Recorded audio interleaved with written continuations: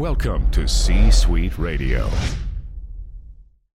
When you need mealtime inspiration, it's worth shopping Kroger, where you'll find over 30,000 mouth-watering choices that excite your inner foodie. And no matter what tasty choice you make, you'll enjoy our everyday low prices, plus extra ways to save, like digital coupons worth over $600 each week. You can also save up to $1 off per gallon at the pump with fuel points. More savings and more inspiring flavors make shopping Kroger worth it every time. Kroger, fresh for everyone. Fuel restrictions apply. Another day is here, and you're ready for it. What to wear? Check. Breakfast, lunch, and dinner? Check. Planning for what's next and how to save for it? That's where Bank of America can help. For your financial to-dos, Bank of America has experts ready to help get you closer to your goals. Get started at one of our local financial centers or 24/7 in our mobile banking app. Find a location near you at bankofamerica.com/talktous. What would you like the power to do? Mobile banking requires downloading the app and is only available for select devices. Message and data rates may apply. Bank of America N.A., member FDIC. It's time for another edition of The Brett Allen Show. It's go time, USA! Join us weekly for the latest pop culture interviews from your favorite TV shows, movies, comedians, and so much more. I'm not gonna lie to you, it felt good. Plus, you never know who will drop by. What happened here was a miracle. Now, here is your host, I said throw down, boy. Welcome to tonight's main event. Brett Allen.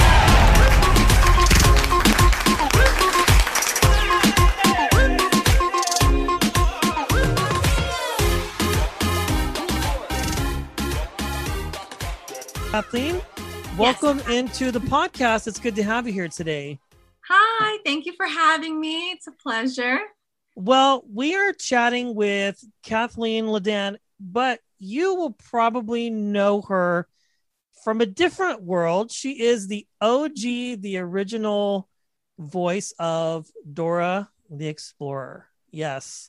And we are chatting with her today. Well, how are you doing? How have things been for you during this crazy, crazy time? What have you been up to? What has been keeping you busy and occupied? Yeah, sure. This year has been pretty crazy, I'm sure, as with many other people. I have been working in a design field for the past few years. And I did lose my job during the pandemic or due to the pandemic. So I had a lot of time on my hands and trying to figure out what to do with myself with all that time. So I got back into auditioning for several voiceovers. So I had to get that all set up, my mic, a little like booth thing for my apartment. And so I started doing that again, which was fun. And I also started a online fashion boutique as well, which is something I've always wanted to do. So I did that and just kind of like being proactive and, and finding a new job, but also, really taking advantage of the time that I had to spend with my family, if I could, my immediate family. And yeah, just kind of use that time and find the good in it. I know, I struggled, but yeah, it's been a challenge, I think, for a lot of people, and just really kind of like trying to reinvent themselves, I guess you could say, and sort of figure out, what the next move is as far as that goes. It's just been crazy for everybody, but it's good to know that you've been able to work and kind of sort of get back into this and stay busy and that sort of thing.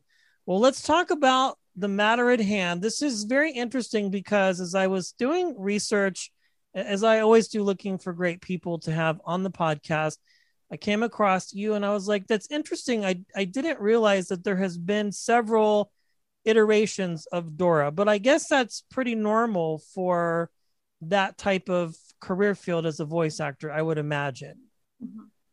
Yeah, from what I've been told in the past, while I was the voice of Dora, a lot of actors aren't really, especially with children's programming, usually a lot of the voiceover actors, they kind of like turn every year or every so many years. Like they usually don't voice the characters as long as I have with Dora.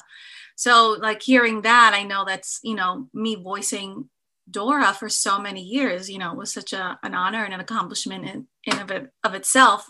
But I think the show itself was different than a lot of the other shows that were airing at the time. I think, you know, for Dora to be a bilingual girl really kind of shook things up in children's programming. So, and I say that because there was so much press surrounding the show where, you know, I was the face of Dora in the beginning, and there would be a lot of interviews and all of these things where normally a children's programming show wouldn't get, you know, so.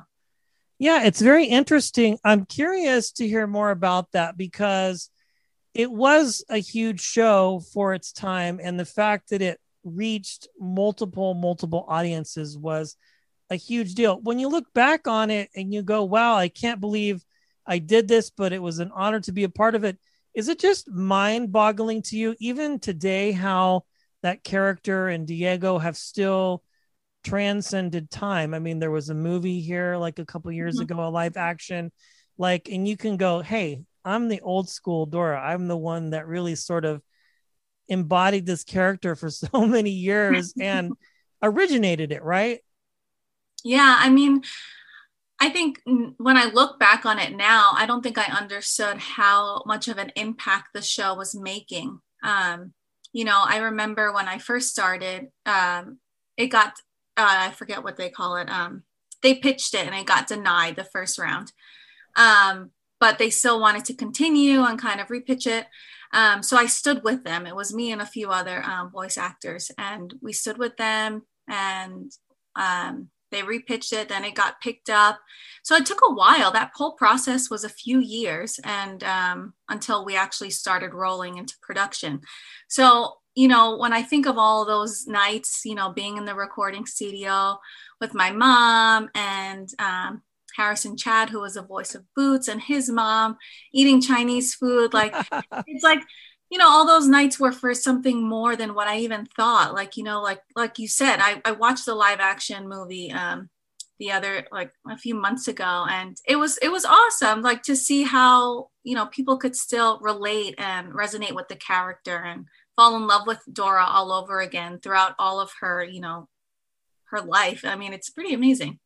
Yeah, it's pretty wild. Well, let's talk about how this came about for you. So you were obviously at a very young age, like a lot of child actors, when they come upon a big project like this. How did you find out about it? And what was it that sort of kind of got you into the role as far as like being discovered, I guess you would say, and being cast in the audition process, that whole scenario for you? Sure. I will give all the credit to God and my mom. Yes. She really was the start of everything. So when I was younger, about like 4 or 5, my mom started, she put me into a modeling school and kind of started off there and did all of the shows. And through that school, I was brought through this convention. It was a modeling/acting convention, which is where I met my manager, Shirley Grant. I remember I did like a skit. It was a commercial for like Cheerios or something. And I was like a little bumblebee, and she like had to find me right after. And she was telling my mom like how she thought, you know, I had something and she wanted to represent me and all this stuff. So that was when I was like around 6, I think. My mom agreed, you know, we did that whole process. And one of my first auditions was for Dora the Explorer.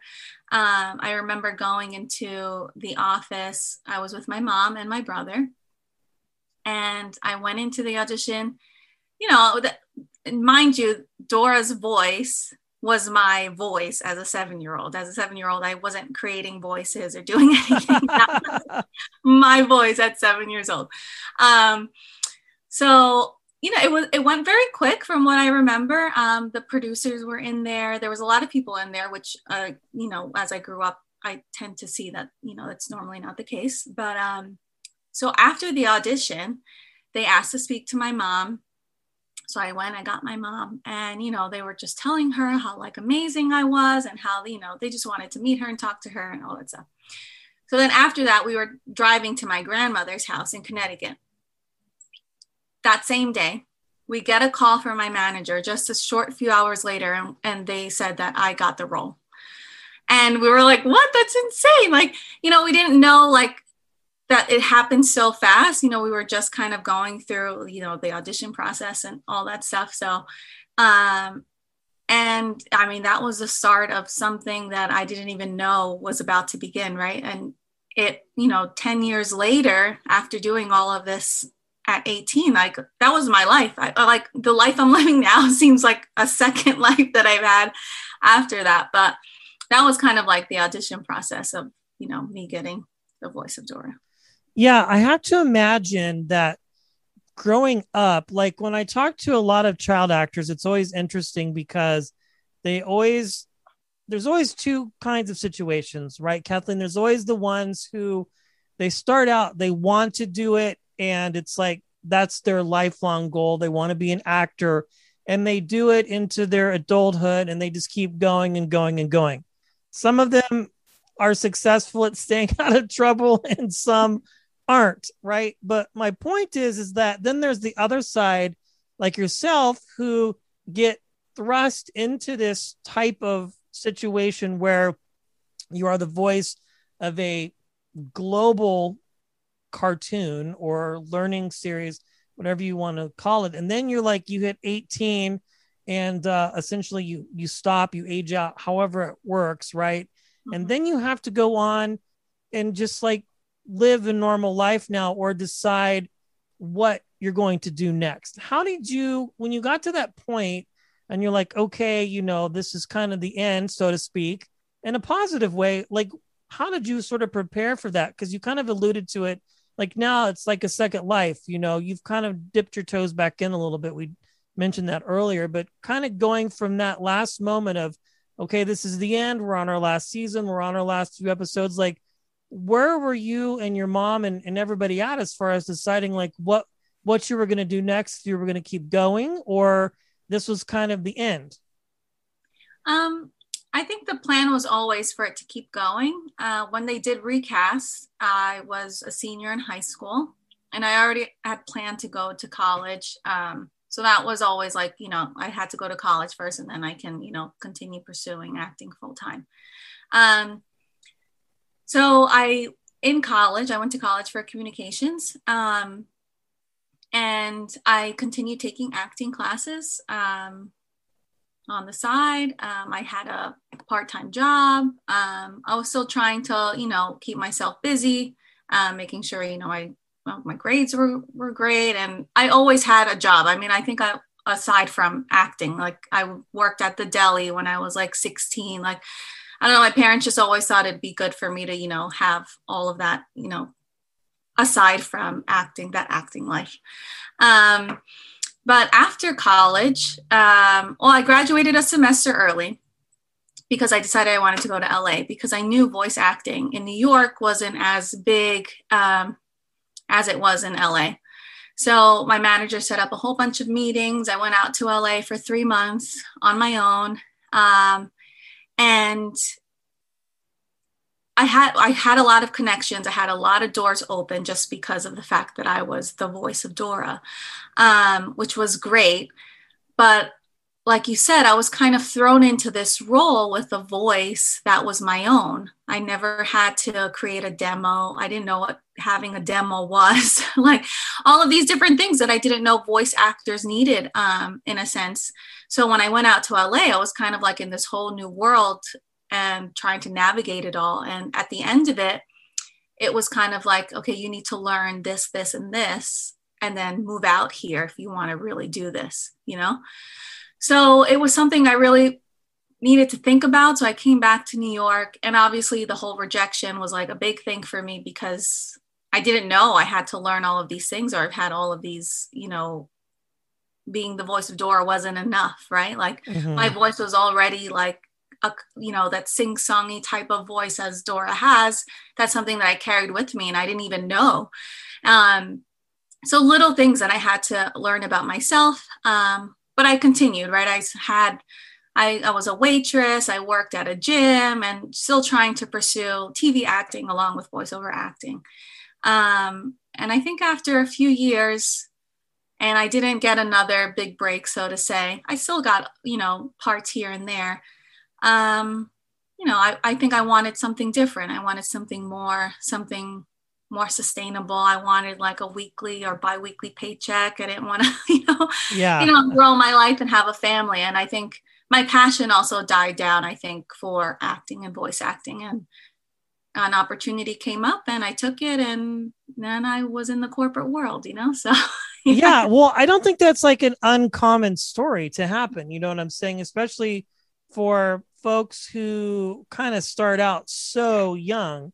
And, it seems like today, like if they did a kids program, I was talking to somebody yesterday or the day before, and she plays a kid on a cartoon, but she's a grown adult individual. So, it's like creating that voice versus like having somebody who's like 6 or 7 and creating a character like you created. But it's crazy. Like, it was a phenomenon and still is. Like when my son was like 4 and 5, we're watching episodes of Go Diego Go and Dora and learning about the map and all of that crazy stuff.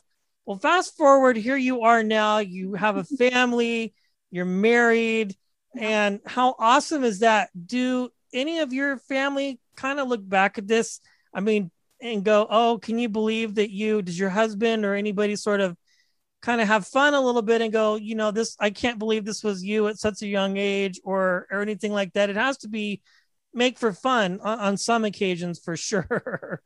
Yeah, definitely. I think, my husband, not so much. And I think that's why we're married now. He wasn't very I don't know. He didn't really care so much that I was the voice of Dora. He just, loved me aside from that. But no, there, of course, for a fun fact, when I yell or when I try to yell, my voice gets higher pitched and I end up sounding like Dora. So I'm never like threatening or anything. So that's always fun. We end up laughing after that. But no, for sure. Like I have so many family members at like family parties, everyone grows up and then they have kids and then their kids have kids and, they're going to tell them. And then they're like, oh, can you do the Dora voice for me, please? And, I do it for them. So it's fun. I could still do it. So that's you can. Well, that's great that you still have it in you. That's amazing. That's fantastic. Well, now I have to ask, so you've got this, it's funny that's a funny story that when you yell that your voice just automatically goes into, so you're like having a heated conversation with somebody or your husband or whoever, not to make it personal, but then your voice just pitches and it's like, okay, so are we fighting or are we trying to follow the map and get to a destination of, to another island with boots or whatever. Yeah. That is fantastic. Well, I know you had done some other things as well. And again, you mentioned early on in our conversation that you were kind of re-auditioning a little bit and sort of dipping your toes back into the pool. Now that you've experienced like the normal life, as we call it, getting the paycheck, as you mentioned, and all of that, which is nice and not really necessarily having to like depend on, the next acting gig or something like that. Do you have or find yourself getting the desire to perhaps maybe go back at it full time again? Or was that just a chapter of your life that it was, and you're just quite content with where things have landed now, because obviously you have a fantastic life with a family? Yeah. I think I'm going to still stick to auditioning. I mean, I have a great, team behind me, who's representing me and sending me out on auditions. And with COVID and the pandemic, everything changed. I could do everything from home, so if there's an opportunity where I can audition for something, like, why not, Sure. So that's kind of how I'm looking at it. Like now I did get a new job. I start on Monday. Nice. So that's exciting. But I still want to continue, if I can audition and send a tape from home, and if the opportunity opens and I get it, I mean, why not, and if the door opened again where I could do it full time, I don't think I would close it. I think I would explore it and see how it works with my family. And if it does, then why not? Absolutely. Well, it's just exciting, like, to be able to have this conversation. And I appreciate you taking the time out of your busy week and your busy day to hang out with us. And for people listening, if you have never seen Dora the Explorer, I would say watch all the seasons and episodes like 2010 and back, because that's where you will see Kathleen.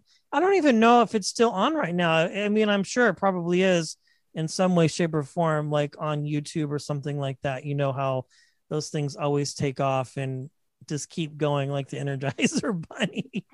They stream it on Netflix and Apple TV, probably. All of those things. Very cool. Well, Kathleen, this has been a lot of fun, and I appreciate you just taking the time to sort of relive these memories. And I can see the excitement on your face when you talk about it. So what a privilege it's been. Kathleen, thanks for joining us on the podcast today. I appreciate it. Oh, thank you for having me. This was so much fun, and good luck with everything. Thanks for listening and being a part of today's conversation. Thank you. If you enjoyed today's episode, please consider sharing it with a friend. It's absolutely free. Omega proportions. The views and opinions of our guests do not necessarily reflect those of the host. And remember, we care.